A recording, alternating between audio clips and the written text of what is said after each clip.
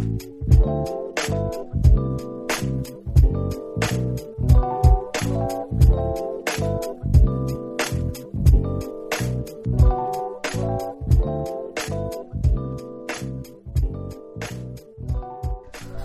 to the No Nonsense Nutrition Podcast, episode number 199. I know that's right, 'cause I just checked. Sorry for the past or previous few weeks that I got wrong.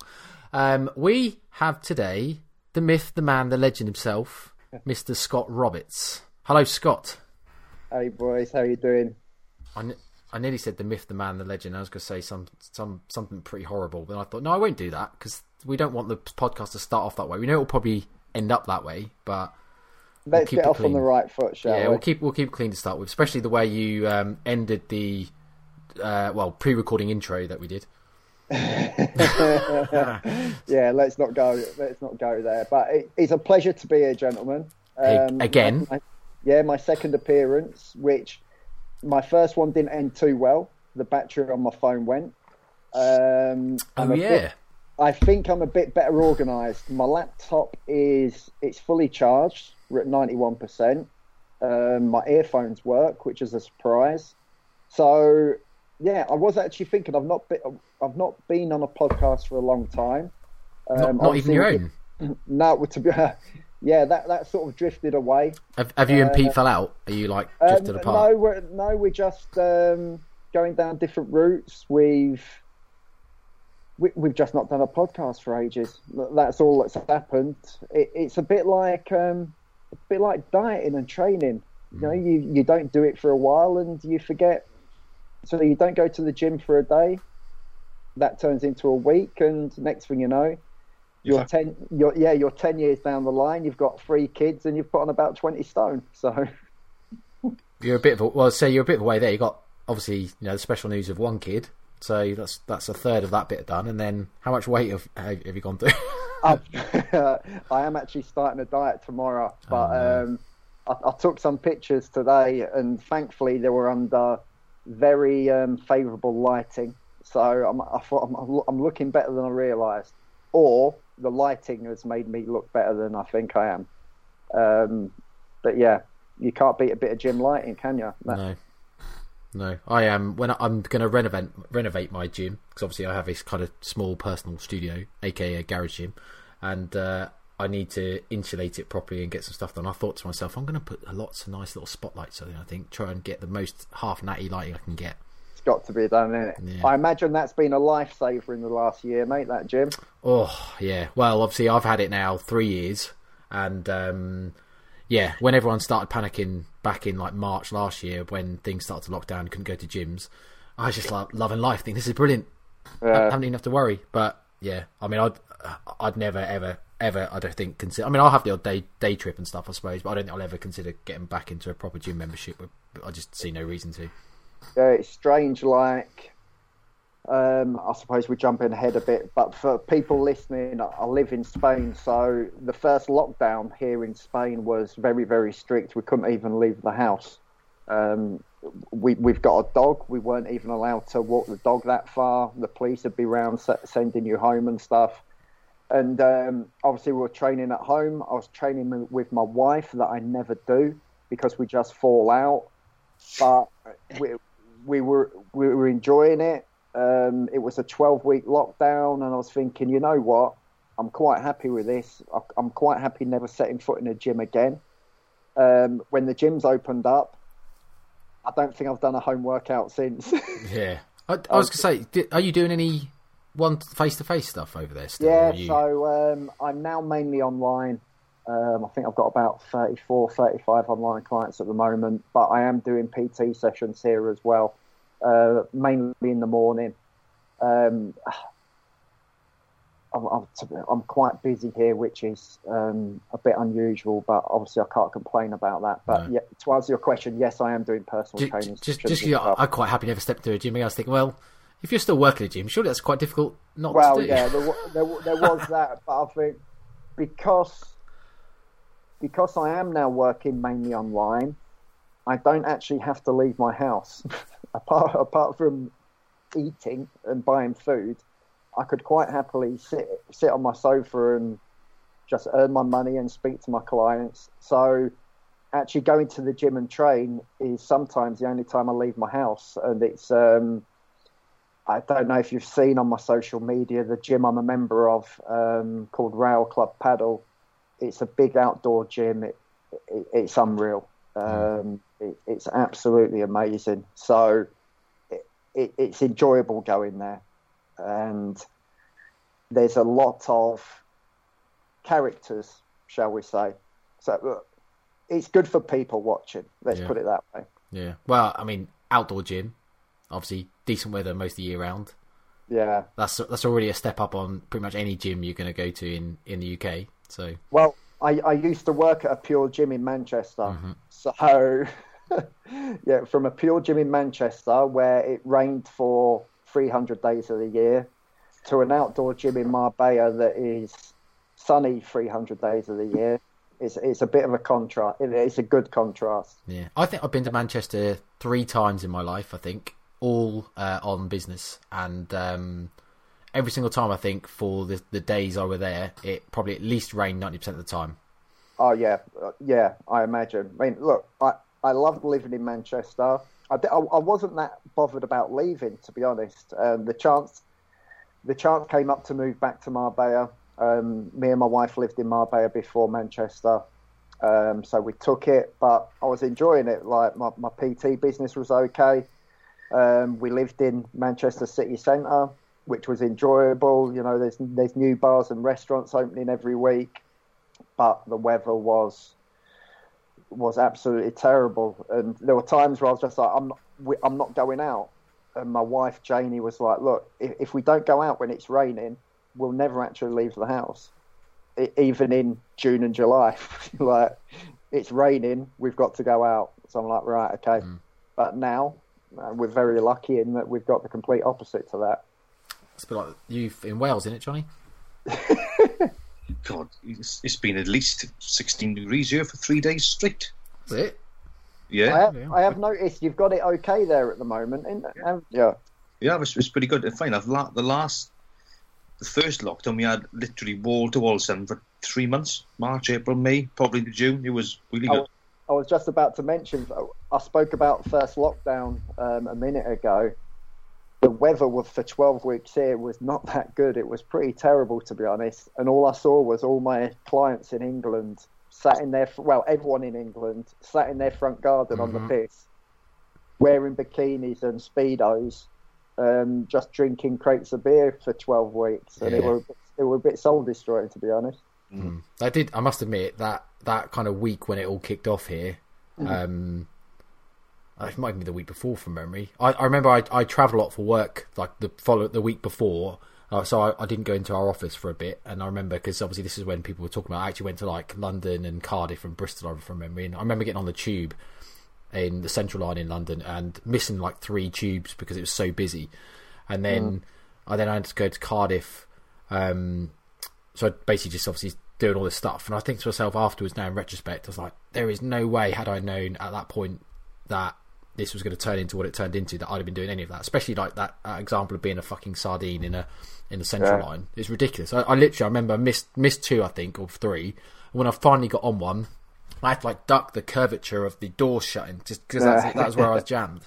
It was ridiculous. But yeah, I remember kind of doing all that and getting back to home. And then I think I worked from home that week because there was this kind of bit like unsure of kind of how bad this was going to be. So I thought, I won't go in the office, I don't need to. So I worked from home.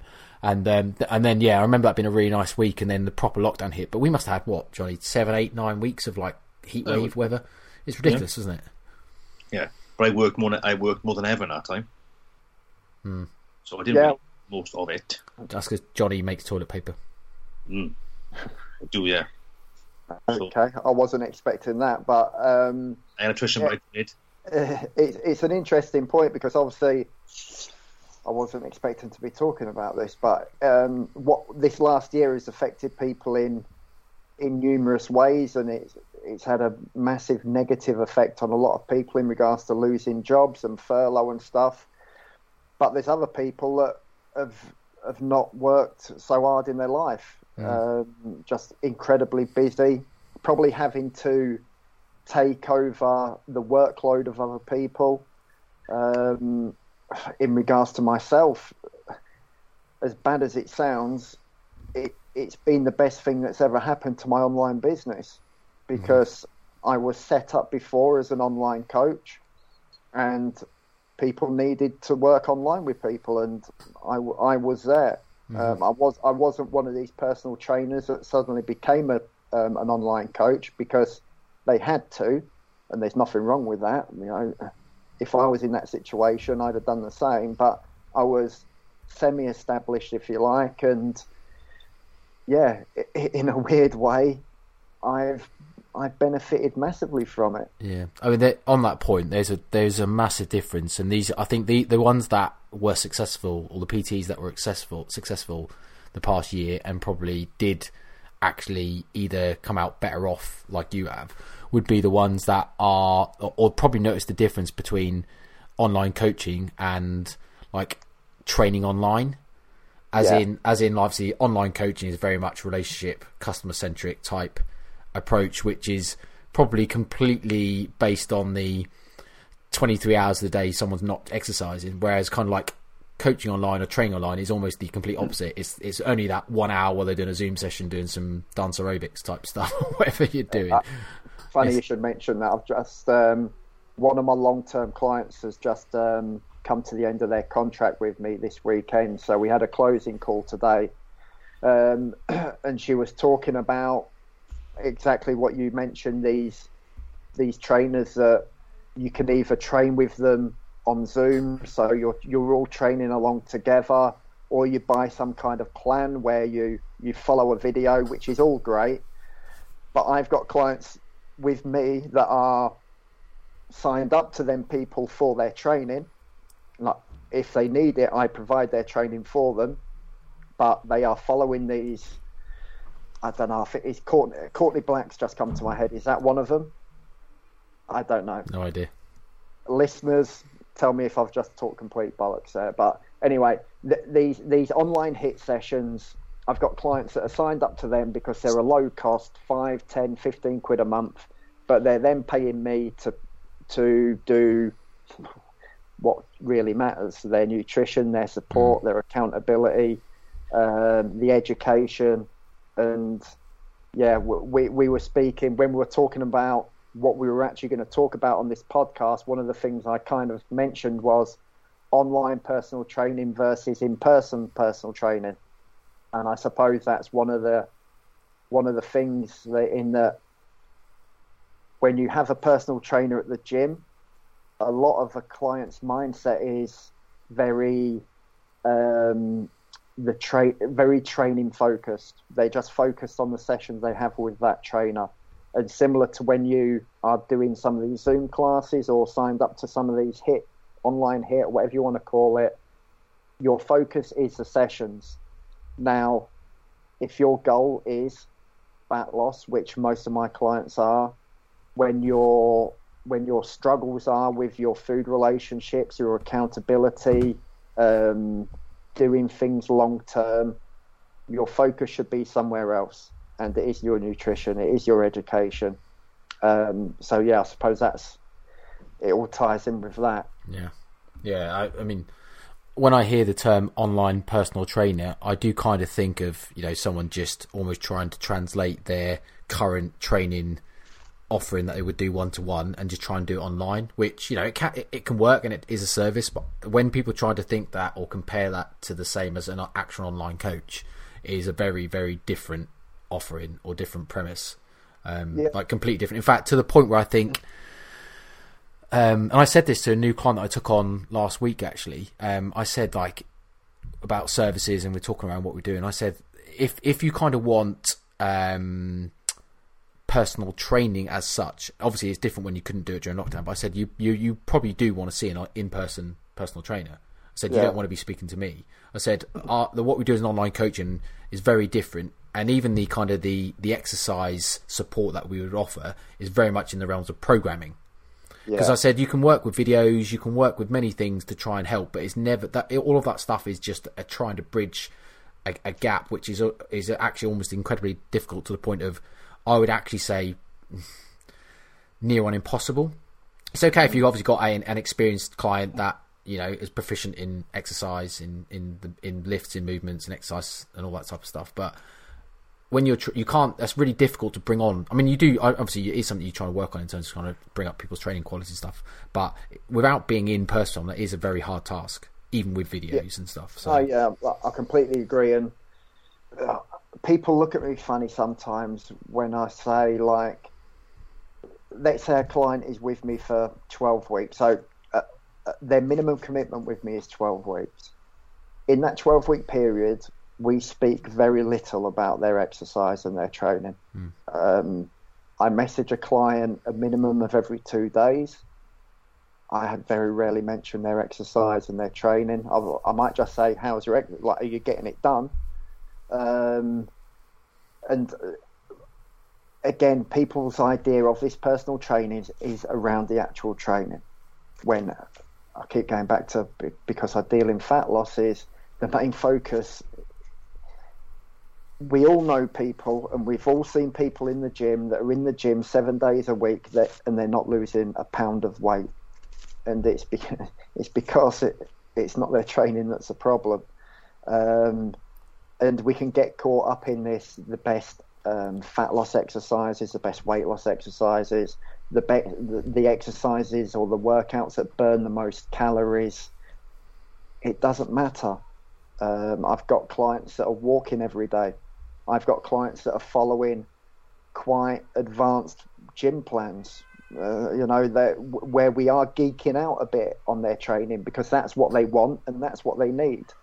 But I've got some clients that are just, and this may kind of tie in with what we may eventually get to talking about, but it doesn't,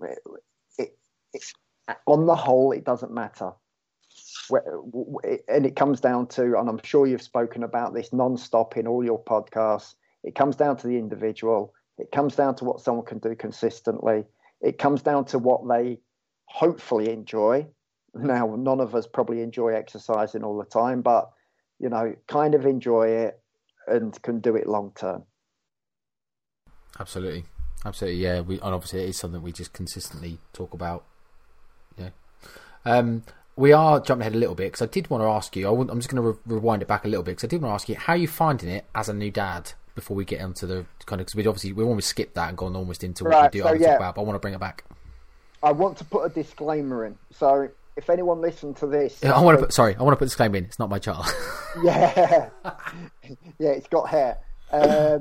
So, yeah, my wife gave birth last Saturday. So if you find me chatting complete shit or just not making sense, I'm going to blame it on the fact that my wife gave birth last Saturday and not the fact that I haven't got a fucking clue what I'm talking about. So in general, we're finding it okay. Obviously, it's a bit of an eye-opener. So Janie gave birth last Saturday evening. We left the hospital Monday lunchtime. Got quite cocky about things because my wife, the birth was, I was going to say, relatively easy.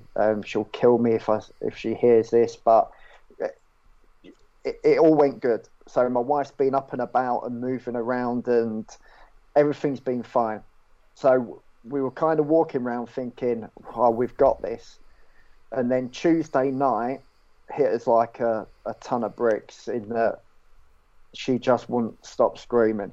Me and Johnny are just smugly smiling because I think every existing parent knows that you get that first day where the child is obviously clearly shattered from the ordeal of childbirth and they basically don't open their eyes for like 36 hours. And you're like, this is amazing. Yeah, I can do this. This is going to be right.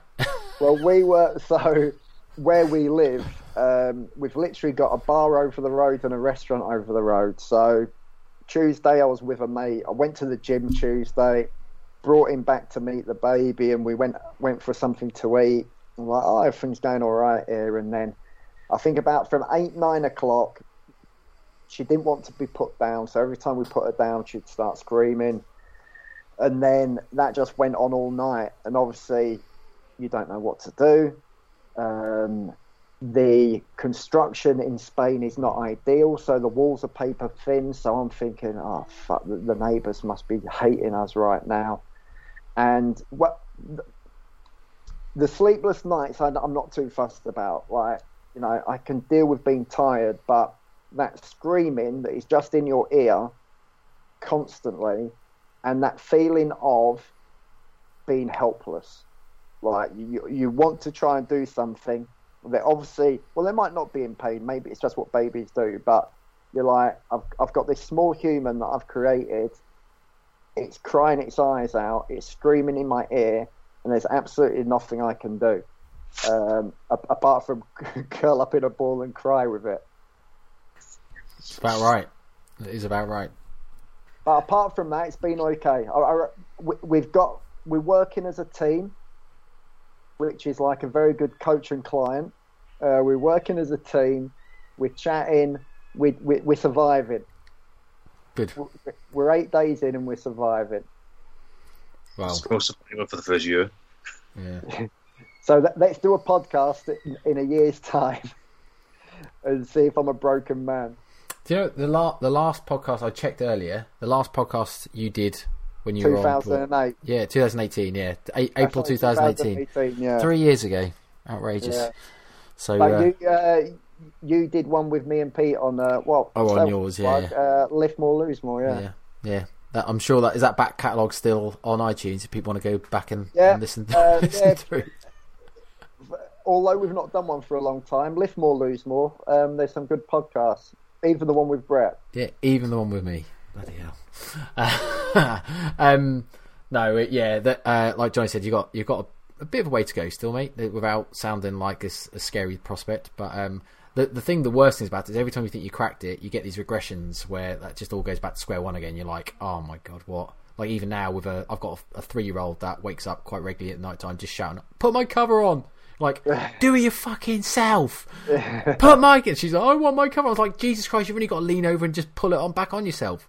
It's like now. With learning from Tuesday, we've got something in place that seems to be working, which is great. But I'm well aware there's going to be one night with what we think is working doesn't work. Mm-hmm.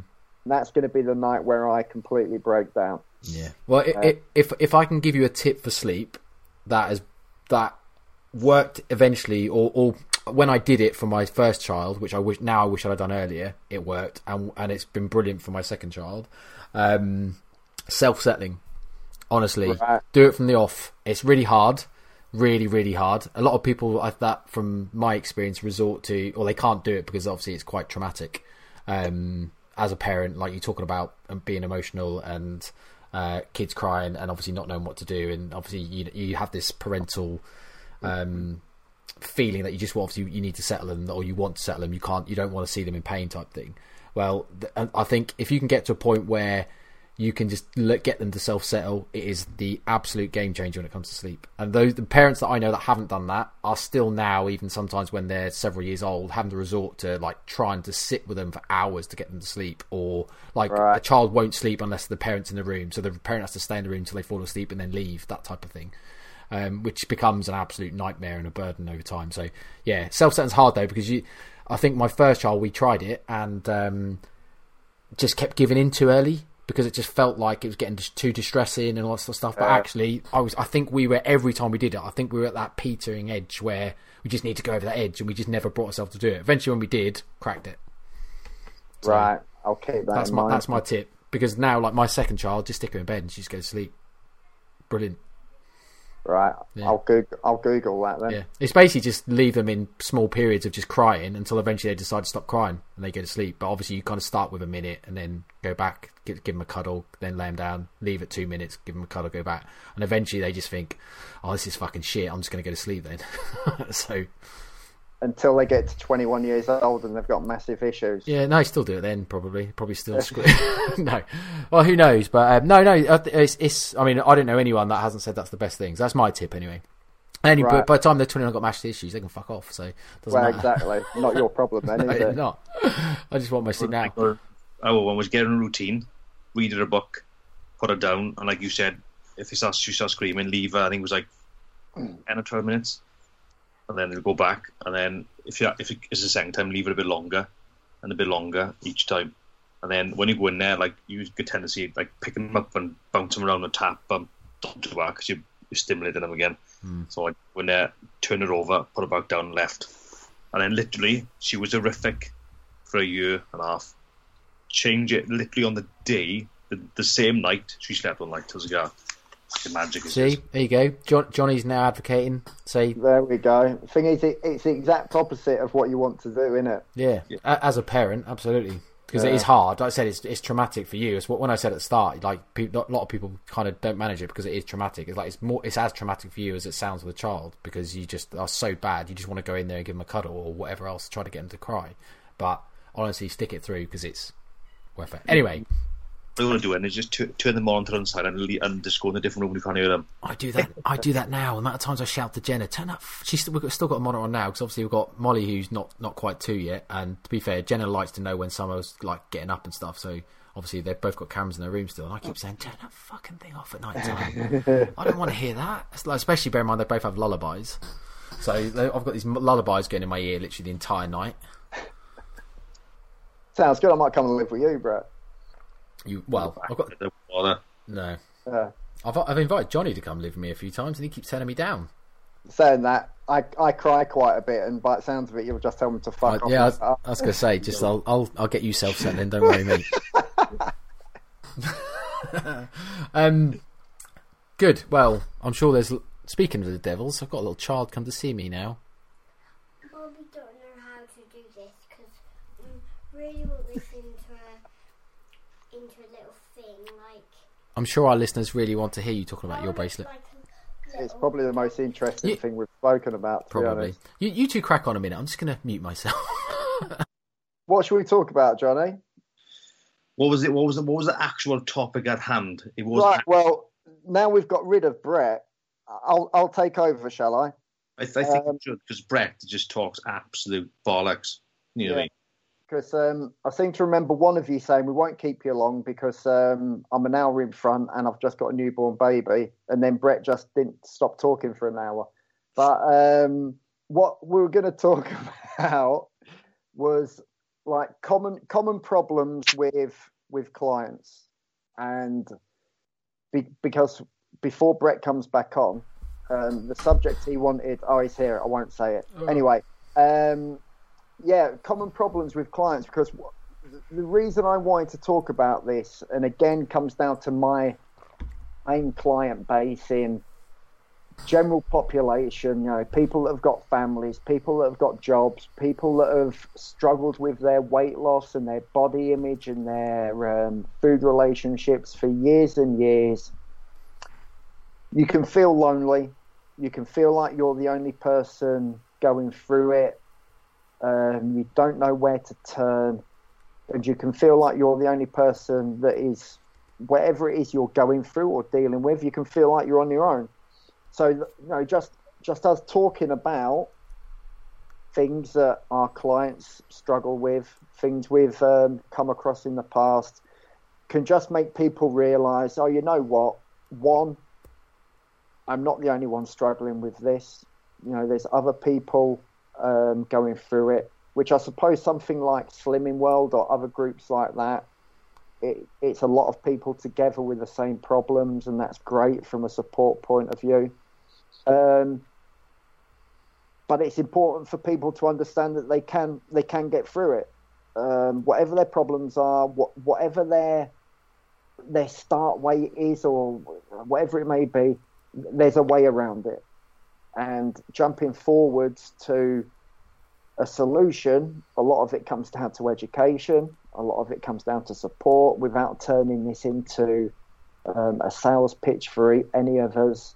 So yeah, that's a very long-winded subject. That probably won't make a very good podcast title.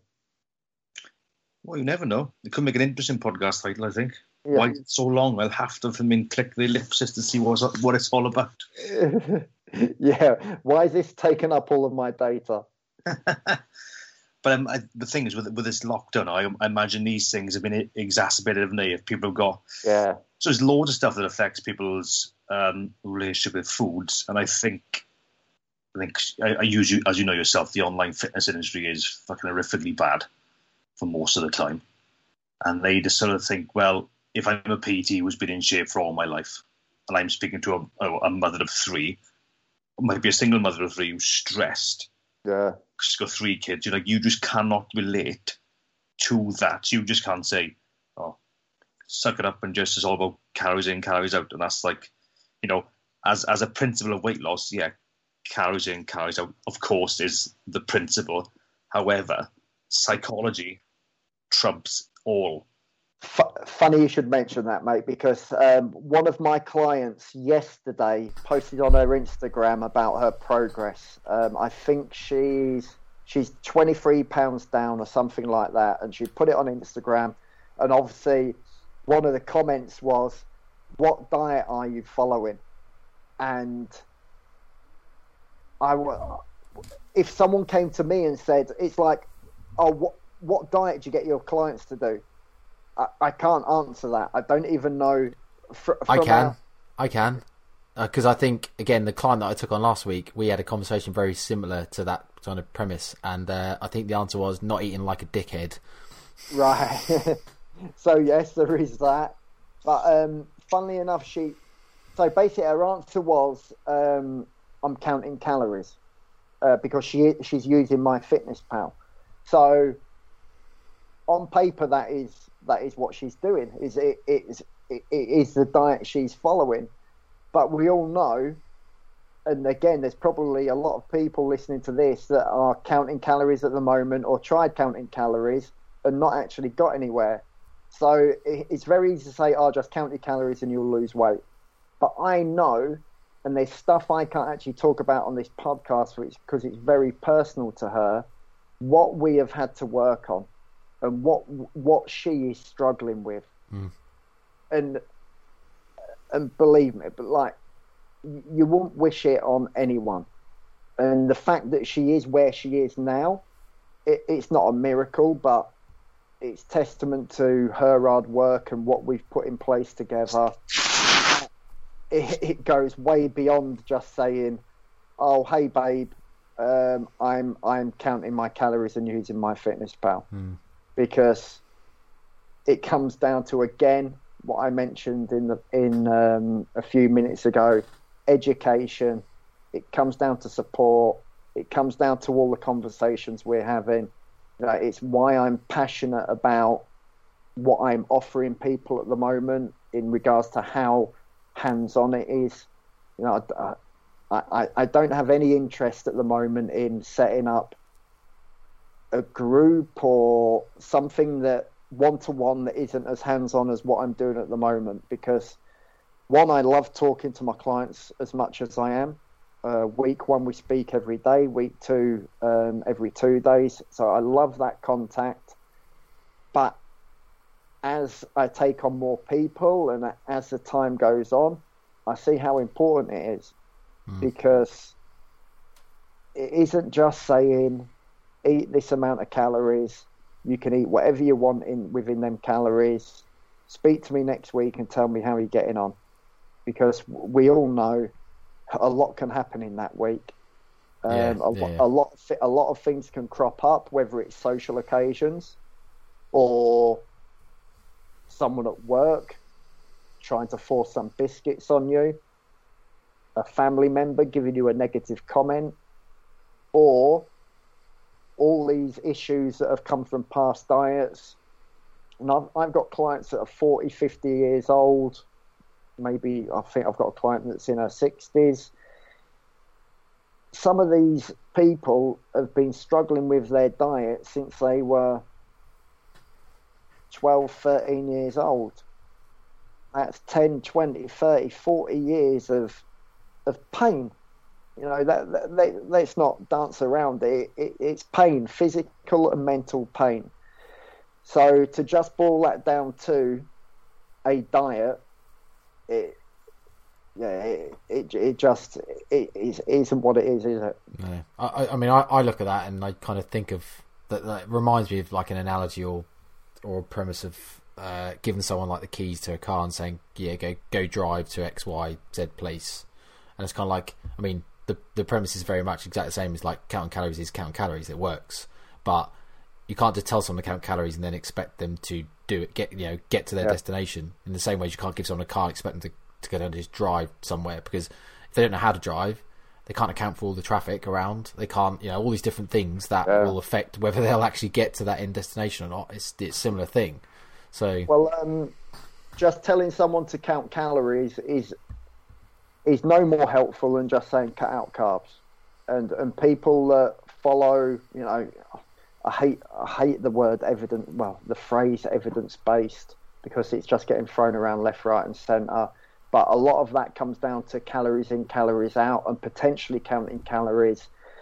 And we, in that environment, look down on just saying cut out carbs. But it's as shit advice. It's exactly the same. And yeah, again, it comes down to what I spoke about in regards to what we are, the topic of this podcast. It's important for people to realise that there's other people going through this, but the most important thing is there's a way out. It doesn't have to be this dark hole that everyone is in. There is a way out. It's probably easier than people think. And one of the things I spoke to Brett about when we were speaking about this topic is overthinking, just overthinking things in general. And very often, and you guys probably find the same as well when speaking to new clients, they think, I'm going to sign up with a coach and they're going to get me to do X, Y, and Z. And you start talking, and very often they'll probably say, is that it? Or that all sounds quite simple. And you're like, yeah, one, it needs to be, and two, it is.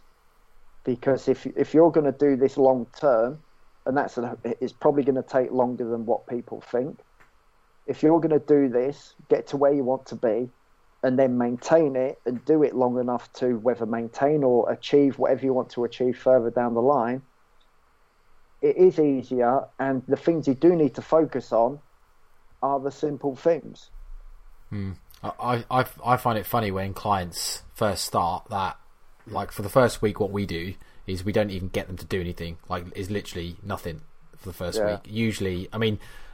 Usually it's just a data collection week in terms of just establishing people's baselines, routines, habits. So we would normally ask them to do some sort of food diary. Most people end up choosing MyFitnessPal because it's just the easiest way to do it. And obviously I'd say the most accurate.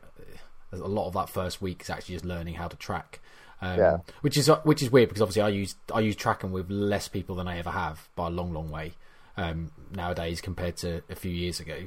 So it's kind of like, why are people tracking? But it is just that data collection week is just ideal, really, to be able to start to kind of get people an understanding of, like, energy density of foods, and just start to kind of pick holes apart themselves with a bit of autonomy of, like, oh shit, I didn't know I was doing that, or whatever. So there's a lot of things, but I think a lot of clients, exactly what you said, they're just like, is this it? Is nothing going to happen this first week? You're like, well, no, actually, just, I don't care. This isn't about, you should be coming to me expecting to see, half a stone lost in that first week. That's not what you're coming to me for. You're coming to me to help basically change your life. You want me to kind of help you trying to change all your behaviours, almost change your identity, so that you don't have to go through this diet again with anyone else. So, well, let's take MyFitnessPal as an example and the mistakes people make with it. First of all, they obviously aim for calories far too low. But then they start dissecting their macro split, so their protein, their carbs, and their fats, and then MyFitnessPal will give them a red line because they've gone over their carb intake or their fat intake, or it will they'll scan, let's say they scan peanut butter and it will come up red. This is high in fat. And all this data and all these red lines and all this, and they're just like, what the fuck is all this? And two, I'm messing this up. And then they message me going, Scott, this has happened. Scott, should I do this? Scott, should I do that? And more often than not, I'm telling a client in week one or before we've even started, I don't care. And they're like, they've just paid me all this money, and I'm replying, I do not care. and please, you don't care as well, because it doesn't matter. It doesn't matter if you've gone over your carbs if you haven't gone over your calories. It doesn't matter if you've gone over your fats if you haven't gone over your calories. It doesn't matter if you've gone over your calories, because because you can then, if you want to, you can make up for it on the days after. Or let's say that's because of a binge. Let's say you've gone 5,000 calories over your allowance. Rather than thinking, oh shit, I better knock a load of calories off for the next 3 or 4 weeks. Right, let's just draw a line in the sand. Let's address why that's happened, because that's the most important thing. Why has it happened? Let's try and deal with that so it doesn't happen again. So, yeah, a lot of overthinking, which comes down to one of the points I kind of just jotted down, comes down to past diets, the media, past information. People have just got all this bullshit in their head that doesn't really matter, and they think like they should be doing it because it's a secret, and then they pay someone who they hopefully respect, who they know has the knowledge that they need, and that person is there turning around just saying, look, I don't give a fuck about any of this, and neither should you, and this is what we're focusing on this week. I know it's boring. We'll try and make your exercise as interesting as possible so you enjoy it. We're going to let you eat some chocolate and pizza if you want. Just be accurate, be honest with me, talk to me when you struggle, and we can achieve some amazing things together. Well, so when you kind of get new people contact you, then obviously they're probably aware of you in terms of kind of what you're about, your I suppose general ethos, for want of a better word, on stuff. But what do they kind of come to you with in terms of like what seem to be like their major struggles or their major issues? I know you have talked through something already, but is there any kind of, just if we just get a bit more granular with it in terms of just kind of like what are some of the key problems with people? What are the key problems that they actually face? I reckon the biggest two are just not doing it for long enough. So they can stick to a diet for a few weeks or a few days and then they give up. Again, that comes down to education or just not knowing what they should be doing. So yeah, not sticking to things for long enough and poor food relationships. Mm-hmm. I feel when it comes to they're not mutually exclusive either, though, are they? That's the thing. Oh no, of course not. And there's a few things that have already come to my head, but purely from that very first contact point of view, when we get on our initial call, I think they're the two biggest things. But obviously, when you then go into when you start the process, you come to some of the stuff I've written down. So the work environment, having kids, and the pressure of having kids, an unsupportive partner, and all them things. But a long-winded way of answering your question is just not sticking to things, probably because they don't actually know if what they're doing is right or not. Mm-hmm. Going back to overthinking, I've had clients doing perfectly fine, they're doing all the right things, but they've suddenly convinced themselves they should be doing something else. And you're like, well, hang on a minute, we're 6 weeks in, you've lost, I don't know, 6 to 12 pounds, you're happy, you're feeling good, and for some reason you're now messaging me saying, I'm not doing good enough, or should I be doing this, should I be doing that? So it's not just overthinking things when things are going bad. People are overthinking things when things are going good, and it comes down to just a lack of confidence in themselves because they've failed diets so many times, and then they suddenly start getting people in their head. I've had, sorry to go off on a tangent, but I've had a client 2 weeks out from a photo shoot, and to this day, she's probably my most eye-catching result. Like, if she wanted to, she could have got on stage. Looked unreal. 2 weeks out from this photo shoot, she's messaging me saying, should I be eating this? And I'm like, you've eaten it. It might have been yogurt, or milk. I think it was milk. Should I be having milk? I can't remember what she was having milk in, but someone at work has just said I should be having milk. And I'm like, you've had milk for the last 6 weeks or 8 weeks or however long. You look fucking incredible. Like, unbelievable. And she was like, oh yeah, all right. But, and as stupid as, people may be listening to this thinking, that sounds ridiculous. But you need to take into consideration someone's past. The fact that when you're dieting, can be a head fuck as well. So just the diet process, diet fatigue, people can easily get into your head. So yeah, I don't know where I was going with that, but again, it ties in with what we're talking about. Yeah, I mean, for me, one of the biggest things is probably that food relationship bit, which I think, like I say, and I said it's not mutually exclusive, because I think actually they do really quite overlap, actually, the kind of the food relationship part, and the fact that I think a lot of those are the reasons why people don't stick to things long enough. Yeah.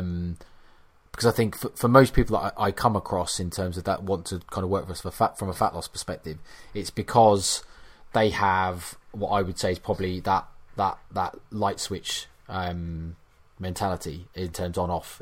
There is no in between, so they're on it and they're doing well, and then they're off it and they're yo-yoing, and that's just basically how they've lived their entire life. And I would say the most people that I've worked with have been in that in that space, and it's all to do with their food relationships. It's all to do with the fact that they kind of go through binge restrict cycles in the kind of like the chronic term, as in like not like a one-off binge meal, as in they go through periods of, you know, doing really well, losing significant amounts of weight. You know, your typical Slim World type person, say, as an example, where they might be on a Slim World regime, kick, whatever you want to call it, for several weeks or even months, and obviously lose huge amounts of weight, like 20, 30, 40 pounds sometimes, some of these people. But they then can have a few weeks where it all goes wrong because social occasions come up, because, you know, just a reason that they can't stick to a Slimming World diet. And because they don't know the principle of obviously why weight loss occurs or why weight gain occurs, they can't then apply any education they've learned, because they don't have any. And to compound that with the fact that they've just got this poor mentality of food, it just creates these longer term binges where they have several weeks off Slimming World and then start again in probably the same condition or heavier than they were previously. And that's kind of like what I mean in terms of this on-off switch, or the light bulb diet, or the light switch kind of mentality, as I call it. Yeah, which I think obviously that's kind of a lot of the job I find with a coach. And you've said a lot of things which aligns completely with that, in terms of saying you don't care about certain stuff and it's all about support. That is the kind of the mentality people should have in terms of like a dimmer switch approach instead, because you shouldn't care about certain individual little things, because it's all about changing a dimmer switch. Like, it isn't a right or wrong or bad or good or a bad. It's very much it might not be serving you exactly what your goal is, but it's not a problem if you then just kind of slightly dim it a certain way or accept it how it is, if that makes sense. But but I think it's important to highlight that we're not just talking about junk type foods as well. Like, I've had clients that are scared to eat fruit. You know, there's the classic white rice over brown rice, or, you know, maybe even certain veg. You know, should you just eat green veg rather than peppers and carrots or something like that? But it's just that, saying to a client, look, to be honest, this doesn't matter. You can have some fruit. Whether you're counting calories or not, you can incorporate whatever it is you're scared of eating. Well, I suppose you've got two options. You can incorporate it in certain amounts within your allowance, or for a period of time, especially if it's a trigger food, let's avoid it for a bit. And over time, when we talk about, we'll have conversations over these things and we'll bring it in slowly. And I suppose there's your two options. But it's important for them to know whether they're going to have it every day or each week or not at all for a bit. You can have it. And it comes down to them then thinking, again, oh shit, this is easier than I thought it was going to be. Or it doesn't have to be what I have tried in the past. And just taking that stress away from them can obviously then make the process a whole lot easier, and therefore mean they can do it for longer. Johnny, what are some of the things that you think are I suppose, like prominent or kind of like most common things that you find with people that you've been working with? Snacking, but then that boils down to almost relationship with food. Like how many people I can count to go, I'm bored. I always find myself snacking. I think I feel hungry, so I go and get whatever. Normally chitin, normally chocolate crisps, whatever the food is. And then the funny thing is, you work on mindful eating and even get to the point where they write things down like what day it's a particularly bad day for your snacking. Sit down and write it down what you're thinking at a time, and then it's in relatively short time the snacking is vastly reduced only because they're thinking about why they're snacking. Like, am I really hungry? Those type of things. Like I say to the clients, if they snack, is it if you've asked yourself the question like, are you hungry? No. Well, then you shouldn't snack. If you're hungry, then okay, go and have a snack. But let's look at the snacks you're eating, and it boils down to what you just said just now is, if that snack is a trigger food and you can't stop, then that is not the food you're going to snack on for a period. But if it's a food you can snack on, then you're happy, then you can do it. So snacking is definitely the biggest thing by fucking miles and miles. I mean, that boils down to education of, like, even not education, but being bored, especially during lockdown, bored, mindless eating. Yeah, so if I can just jump in there, like, obviously when you commit to a coach, you just become a bit more accountable, mindful, as Johnny said. And but there's this mindset about snacking where you shouldn't be doing it.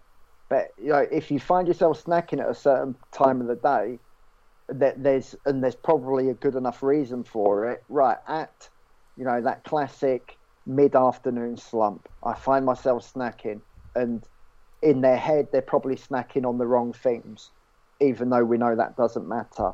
Right. If you're struggling at 3, 4, 5 o'clock, let's put a snack in there. There's nothing wrong with having a snack in there because it comes within your calories. Even though that snack might be the snack they're having anyway and feeling guilty about, have it. There's nothing wrong with it. Let's have it. It's within your calories. And it's just that clearance of thinking, oh, you know what? Yeah, there's nothing wrong with that. Coach has said it's okay. Let's crack on. And what was the other thing I was going to say? I don't know. Someone jump in. I've forgotten. I was going to say with snacking, I always find it's usually one of, or a combination of three things, which is generally the issue. And say the issue in terms of, I agree, I don't think snacking is necessarily a bad thing. You just tend to find that snacking usually doesn't serve individuals for what their goal is if it's weight loss, because obviously, like Johnny said, most people are snacking on foods that are going to be not particularly conducive for weight loss. But I always find that it's either boredom, so it's because there's times a day where they're unoccupied and kind of poor food mentalities and food relationships just relate to solving that boredom with eating. It's just kind of how a lot of people do. Or it's either an environment trigger. So it's a case of, and that kind of slightly relates to boredom, but an environment trigger could be that at a certain time of day they find themselves in a environment that isn't conducive for not eating. So it might be a case of, I don't know, you're working in an office and a time of day, you go to somewhere in the office where the snacks about, and then you just kind of got this environment of food availability around you, and obviously that causes you because you see it. Or like people are at home and they have cereal on the countertop, and obviously they go in to make a drink and cereal's on the counter, and it's just stuff like that which kind of is almost an environment trigger, which kind of then causes snacking. So obviously it's kind of like, well, actually they wouldn't have eaten it if they hadn't had this trigger of food being out and available in the environment. And a third thing is probably really, which I would say is probably the biggest one actually, in terms of they're not managing their meal. I nearly said frequency, but that's not really frequency. I suppose they're not eating enough generally. So like they could do with probably increasing the meal. It's kind of, I would say if they're snacking, they're probably overly hungry and they probably need to increase their meals. their meal volume, their meal, even energy content, whatever it is, because that might have a better net effect than including the snacks on top of it. 'Cause you might say, well, actually, why if you don't want the snack, but then they're eating more, why can't they just snack then? Well, you can, but the kind of, I suppose this goes along the lines of almost like the intuitive eating, the mindful eating, the almost like treatment for eating disorders realm. That's an extreme comment as such, but kind of that idea that actually the reason people overeat and the reason often that people kind of suffer with hunger issues is because they're basically not nourishing themselves or feeding themselves enough the rest of the time. And I think that does apply to a lot of people. I think you almost have to sometimes almost heal that relationship, that hunger issues that they're having before you can then actually go into thinking about really whether someone can successfully diet and can kind of create a calorie deficit over time. Because obviously if they're constantly snacking because they're constantly hungry because they're not constantly eating enough, you probably have to solve that bit first.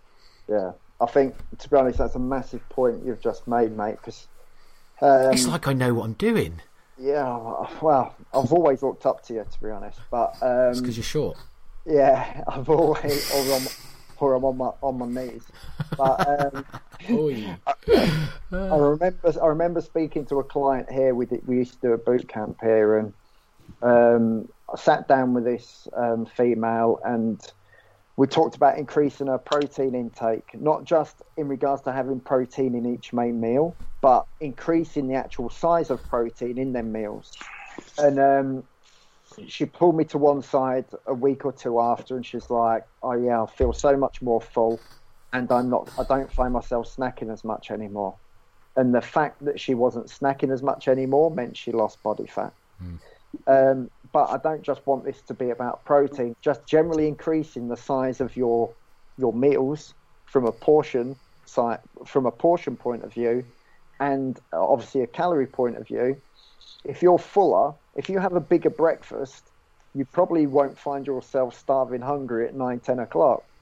If you have a bigger lunch, you may not find yourself... if you just have a bowl of soup for your lunch, then of course you're going to be starving hungry at 3-4 o'clock, and you're probably going to make some shitty choices then. You're probably going to end up overeating. When someone offers you a pack of biscuits, you're going to end up eating the whole pack of biscuits. So, but... this comes down to what we touched on earlier in the food relationships, the fear of eating calories, this fear of, just I'm dieting, therefore I'm not allowed to eat anything. And just trying to reverse that, look, you can have 3 very good sized meals. Let's say you have 3 meals at 500 calories. That's 3 pretty decent sized meals, especially for a female. That's 1,500 calories in total. Most females will lose weight on that. That's obviously very simplified, and I'm not suggesting it. But when you break it down like that, rather than what do you have for breakfast? I have a boiled egg. Right? Why don't you have 3 boiled eggs? Or why don't you have 2 eggs on a slice of toast? Why don't you have 3 eggs on 2 slices of toast? Oh shit, I can't eat all that. Well, how do you feel on 1 boiled egg? Well, I'm starving hungry. Well, there you go. Yeah. It's that comment about the egg and how do you feel? I'm starving hungry. Or I can't. And the other comment about why don't you eat 3 eggs and whatever? And I can eat all that. That's the one that gets me sometimes, because it does come out quite often. I don't think I could eat all that. It's like, well, I think you probably could, because that's the reason why you're then that's why you're then overeating the rest of the day, because what I mean, obviously we talked through quite a lot there around kind of common issues, and hopefully we've at least given some I don't know whether you'd call it necessarily resolutions, but I guess that kind of gives you a bit of an insight as to some of the things that we might try to talk to clients about and implement some things, even things like increasing meal volume to kind of combat the snacking type thing.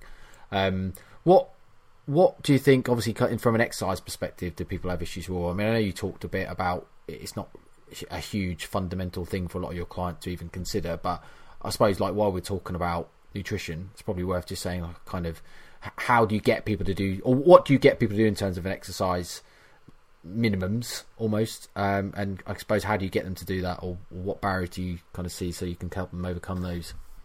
Right, so just to touch on the first point you kind of nearly made, in that, like, not their issues or their problems, but there's two things I see so much in regards to where people are possibly going wrong with their exercise. They feel like they need to do a certain type of exercise or a certain thing, and they can't stick to it because they hate it, whether that's going to the gym when they don't want to go to the gym, doing HIIT training when they don't want to do HIIT training, or they can't because they're, someone who is massively overweight probably shouldn't be doing HIIT training, or they just hate HIIT training. So having this perceived idea that they have to do a certain kind of exercise which they don't want to do, therefore they can't do it long term, or overtraining, beating themselves into the ground 6-7 days a week. As I mentioned in the previously, I used to work at Pure Gym. One of the things I often saw at Pure Gym were people doing 2 gym classes back to back, or a morning class and an evening class, 2 spin classes back to back, and they're not losing any weight because they're overtraining, or not concentrating on what they should be concentrating on, their calorie intake, their eating habits, their food relationship, or the fact that they're massively overtraining, they can't control their calorie intake. So from an exercise point of view, they're the 2 biggest problems I see. Now, how I approach it in a consultation call is, what do you want to do? What can you do? And what can you do realistically each week? So we never actually plan.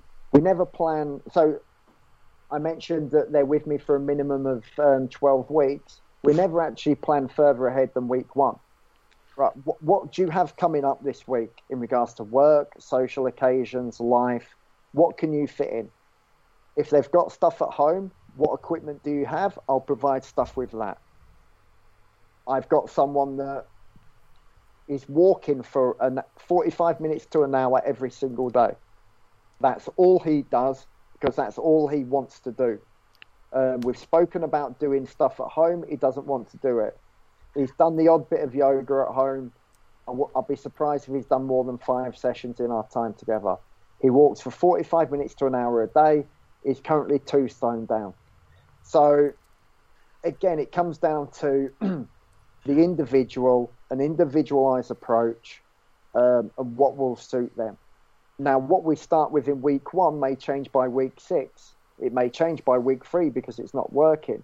But it's a process of finding what suits that person.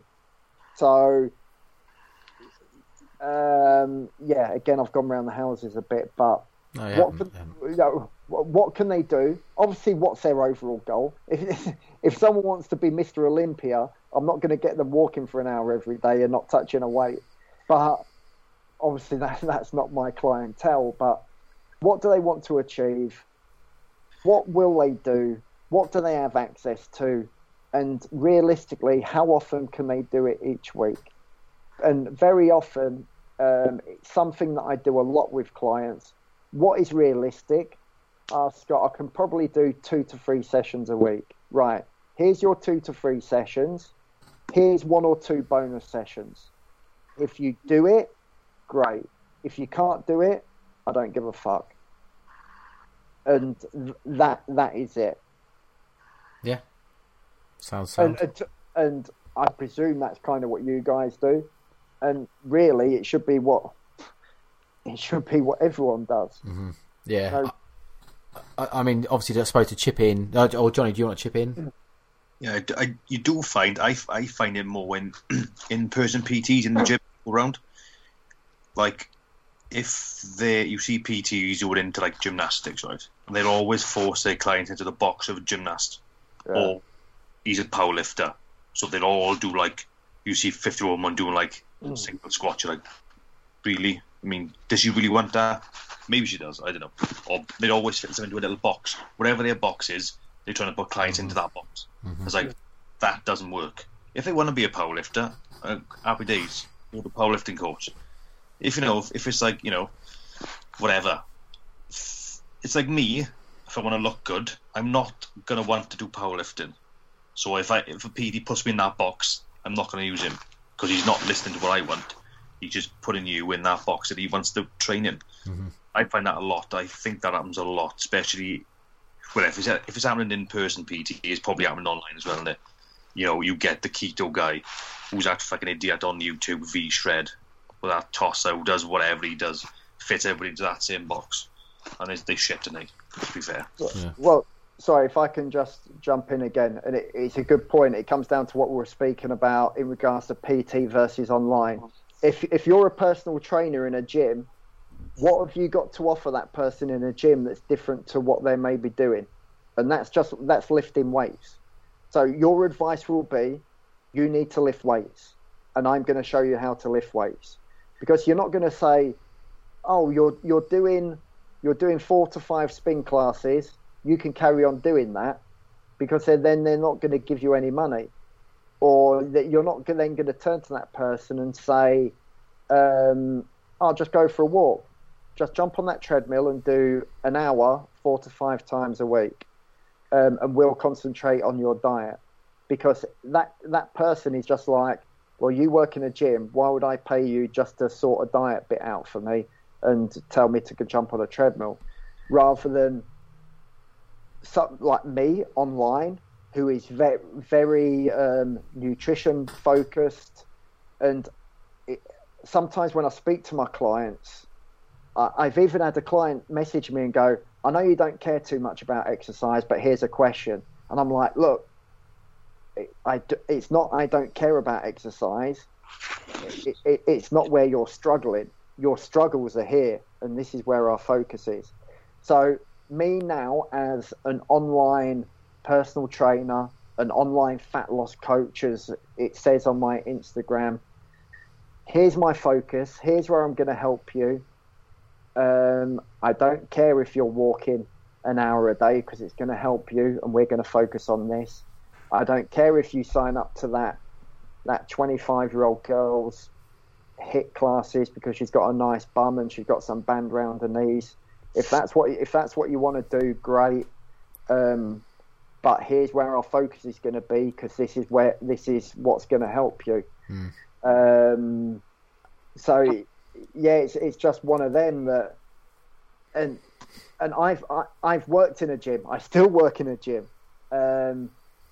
So I know the struggles.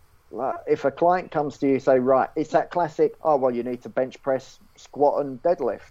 That's where you're going wrong. You don't know how to deadlift. And you're like, well, hang on. They don't have to do any of them movements. Yeah. Yeah. I think, for me, you kind of, I think the fact that exercise, so I guess it comes down to specificity almost, in that obviously with exercise, like, and this is again, I keep referring back because obviously it's just recent in my memory, but the conversation that I had with David, the new client that I took on last week, was around kind of some of the questions he had around exercise we were talking about, and I got into conversation saying about kind of why specificity is so important.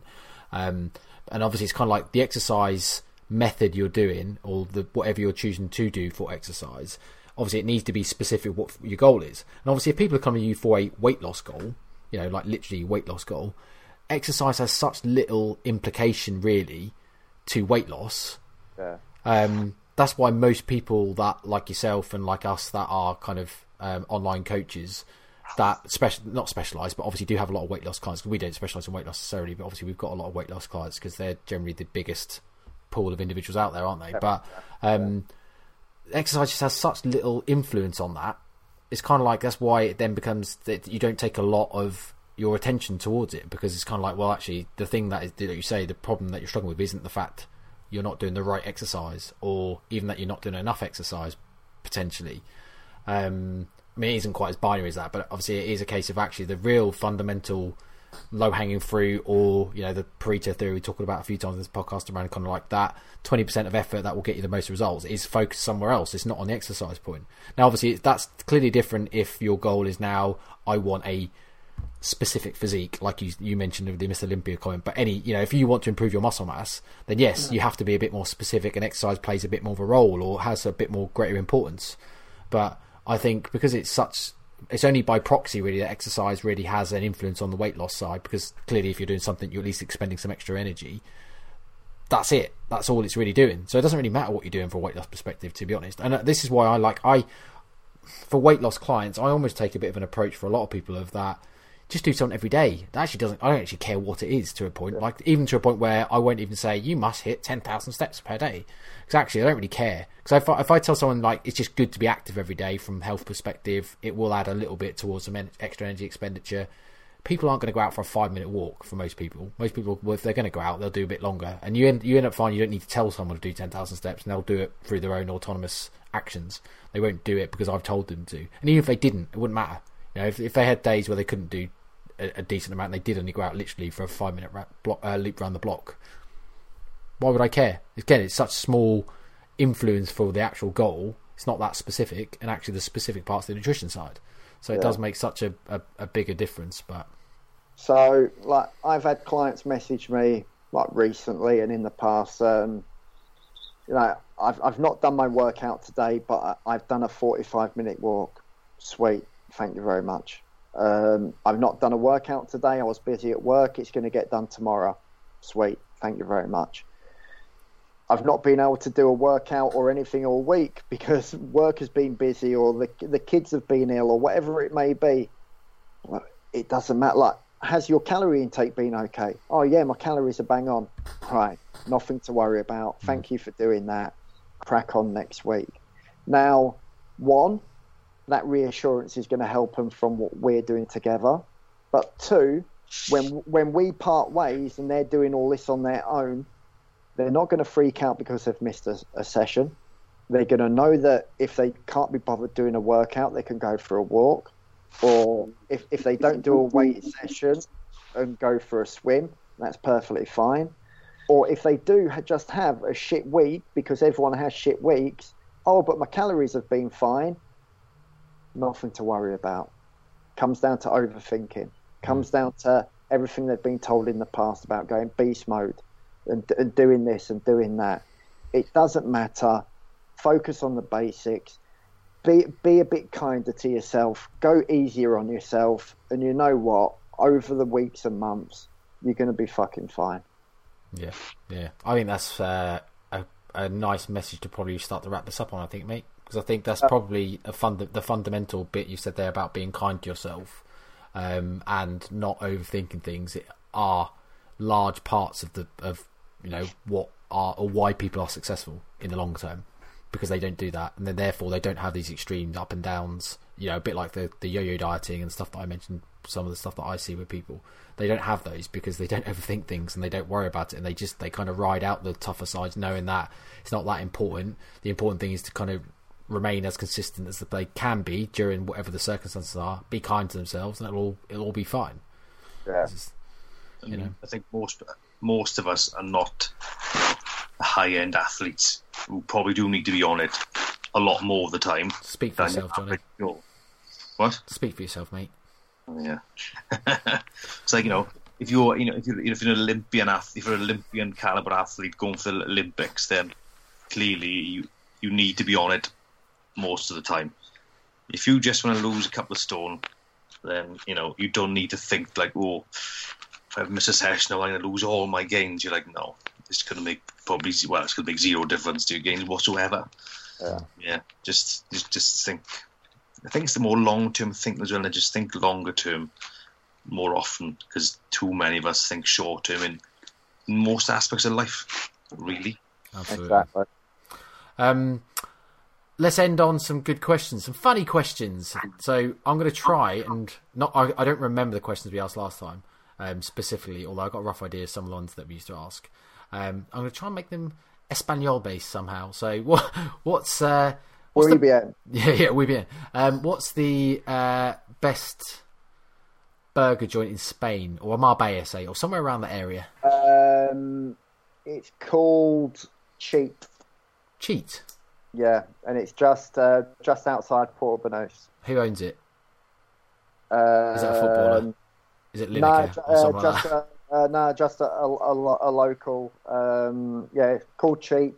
Very nice. Google it on Instagram. That don't make sense. No, it doesn't. Search it on Instagram. It's kind of a Five Guysy type place. Okay, all right. Best Spanish cereal? And I don't know. I don't eat cereal. Oh. I'm an adult. Call yourself a nutritionist. Fucking hell. I thought all nutritionists online ate cereal. I think that's all people lived on. I did. Okay, all right. Actually, just reminded me of something. I think it's cereal. Do they still sell? Because they have them here now. Those chocolate milks that are in a yellow bottle. Is it? It's something like cacao, not cacao, but something similar. Oh God! Do you see them about? I remember when I used to go to Spain as a kid. To answer, yes, I can't remember what they're called though. No. And they give you a cup of warm milk and a little sachet of that to stir it in. Banging they were. But the best thing they do here is churros, which is basically a big ring of donut, but it's not hot. Well, it is hot chocolate in that it's just melted chocolate in a cup. With churros or churros, I don't know. I actually don't know how to pronounce it actually because I've only ever had them in America or Mexico. But actually, it's a lie. I had them in the UK, but. Aren't they Mexican, not Spanish? Or I don't know. You're opening a can of worms up here now, mate. But I don't know. They taste good. Who cares? There's a local independent foodie place here that's called Churros and Chorizo, and or Chorizo. Is that how they say it over there? Yeah, I'm not sure they go together. I don't think they're served together. Is it within the donut? No, I don't think so. But yeah, I had churros from them. I'll give it a go. Yeah, well. Yeah, I'm not sure. I don't think so. Although I am a sweet and savoury fan, I think that's a bit too far. I'll stick anything in my mouth. I've heard that. God, I nearly made a really crude joke then, and I realised that libelous. Being sued for is it libel? Yeah, it's libel. Is it verbal libel? I never remember which way around. If it's libel or written or verbal. But anyway, well, we're just either way. I'm glad I avoided it. Okay, last question then. Have you changed your mind on whether you'd rather be attacked by 1,000 duck-sized horses or one horse-sized duck? I fear a horse-sized duck. That was your answer last time from memory. Which I'm surprised. I'm pretty sure it is. I need to go back and listen to confirm, but I think so. You still got the same answer. I remember from previously thinking I can't even remember what he said. Oh, okay. Maybe your battery ran out. Yeah, maybe your battery ran out. Thank you for coming on, mate. Much appreciated. Nice to see you in. Thank you for having me on. I love what you're doing. I know I'm not someone that interacts very much with the fitness world, but only when there's gossip, yeah. Yeah, only when there's gossip, which we won't mention. But I love you guys. Keep doing what you're doing. Thank you for having me on. Oh, shucks, man. It's much appreciated. No, you're a good man, Scott. You're a good man. Do you want to shout out your socials, website? Yes, your really non-personal, really large group that you're now obviously about to kick off with, or what was I going to say? Website scottrobertsfitness.co.uk, Instagram at scottrobertsfitness. You can add me on Facebook. I use my personal page as a business page, Scott Roberts, or I have a free fat loss community on Facebook called Anytime Fat Loss. Good. That's it. Well, other than back catalogue, Lift More, Lose More. Oh, sorry, yeah. Lift More, Lose More. A great podcast with Pete Crawshaw, if you want to follow him. Lift More, Lose More. Pete's really got into his running, isn't he? Yeah, too far. Yeah. He's doing, I can't remember what it's called, but it's like, yeah, ridiculous. Yeah, I see. He needs to relax. That's what he needs to do. I don't know why, but obviously I only really know Pete through you, but I kind of somehow think, did he used to be in the military or army or something? So it was in bomb disposal. Yeah, I thought so. With the, I'm going to butcher this. No, I'm going to keep it as bomb disposal. Yeah, he's got a rugby background. He's got an MMA background. and then came into personal training, strength and conditioning, and now he just runs really long distances and up hills and mountains. Like, doesn't have a job, just runs a lot. Yeah, like Forrest Gump. Runs a lot in a backpack. Oh dear! Right, thank you, mate. Appreciate it. Right, cheers, Jeff. I need to shoot off because I can hear a baby crying. Oh no! Don't forget, self-settle. Yeah. Start now. I'm going to curl up and start crying myself.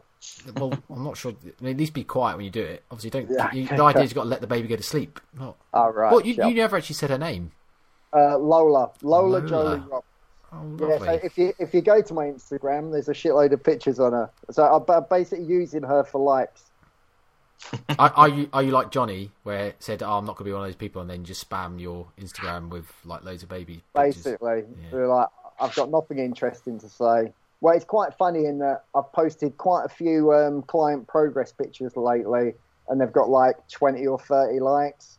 And then I post a picture of the baby, and it's like 300. Yeah. And you're like, well, fuck my clients. I'm just going to post baby pictures.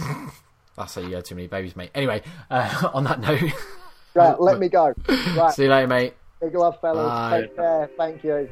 Ta-da. Thank you for listening to the NNN podcast. If you enjoyed the show, please help us by rating on your podcast provider, sharing with your networks so we can get our content out to more people. See you next week.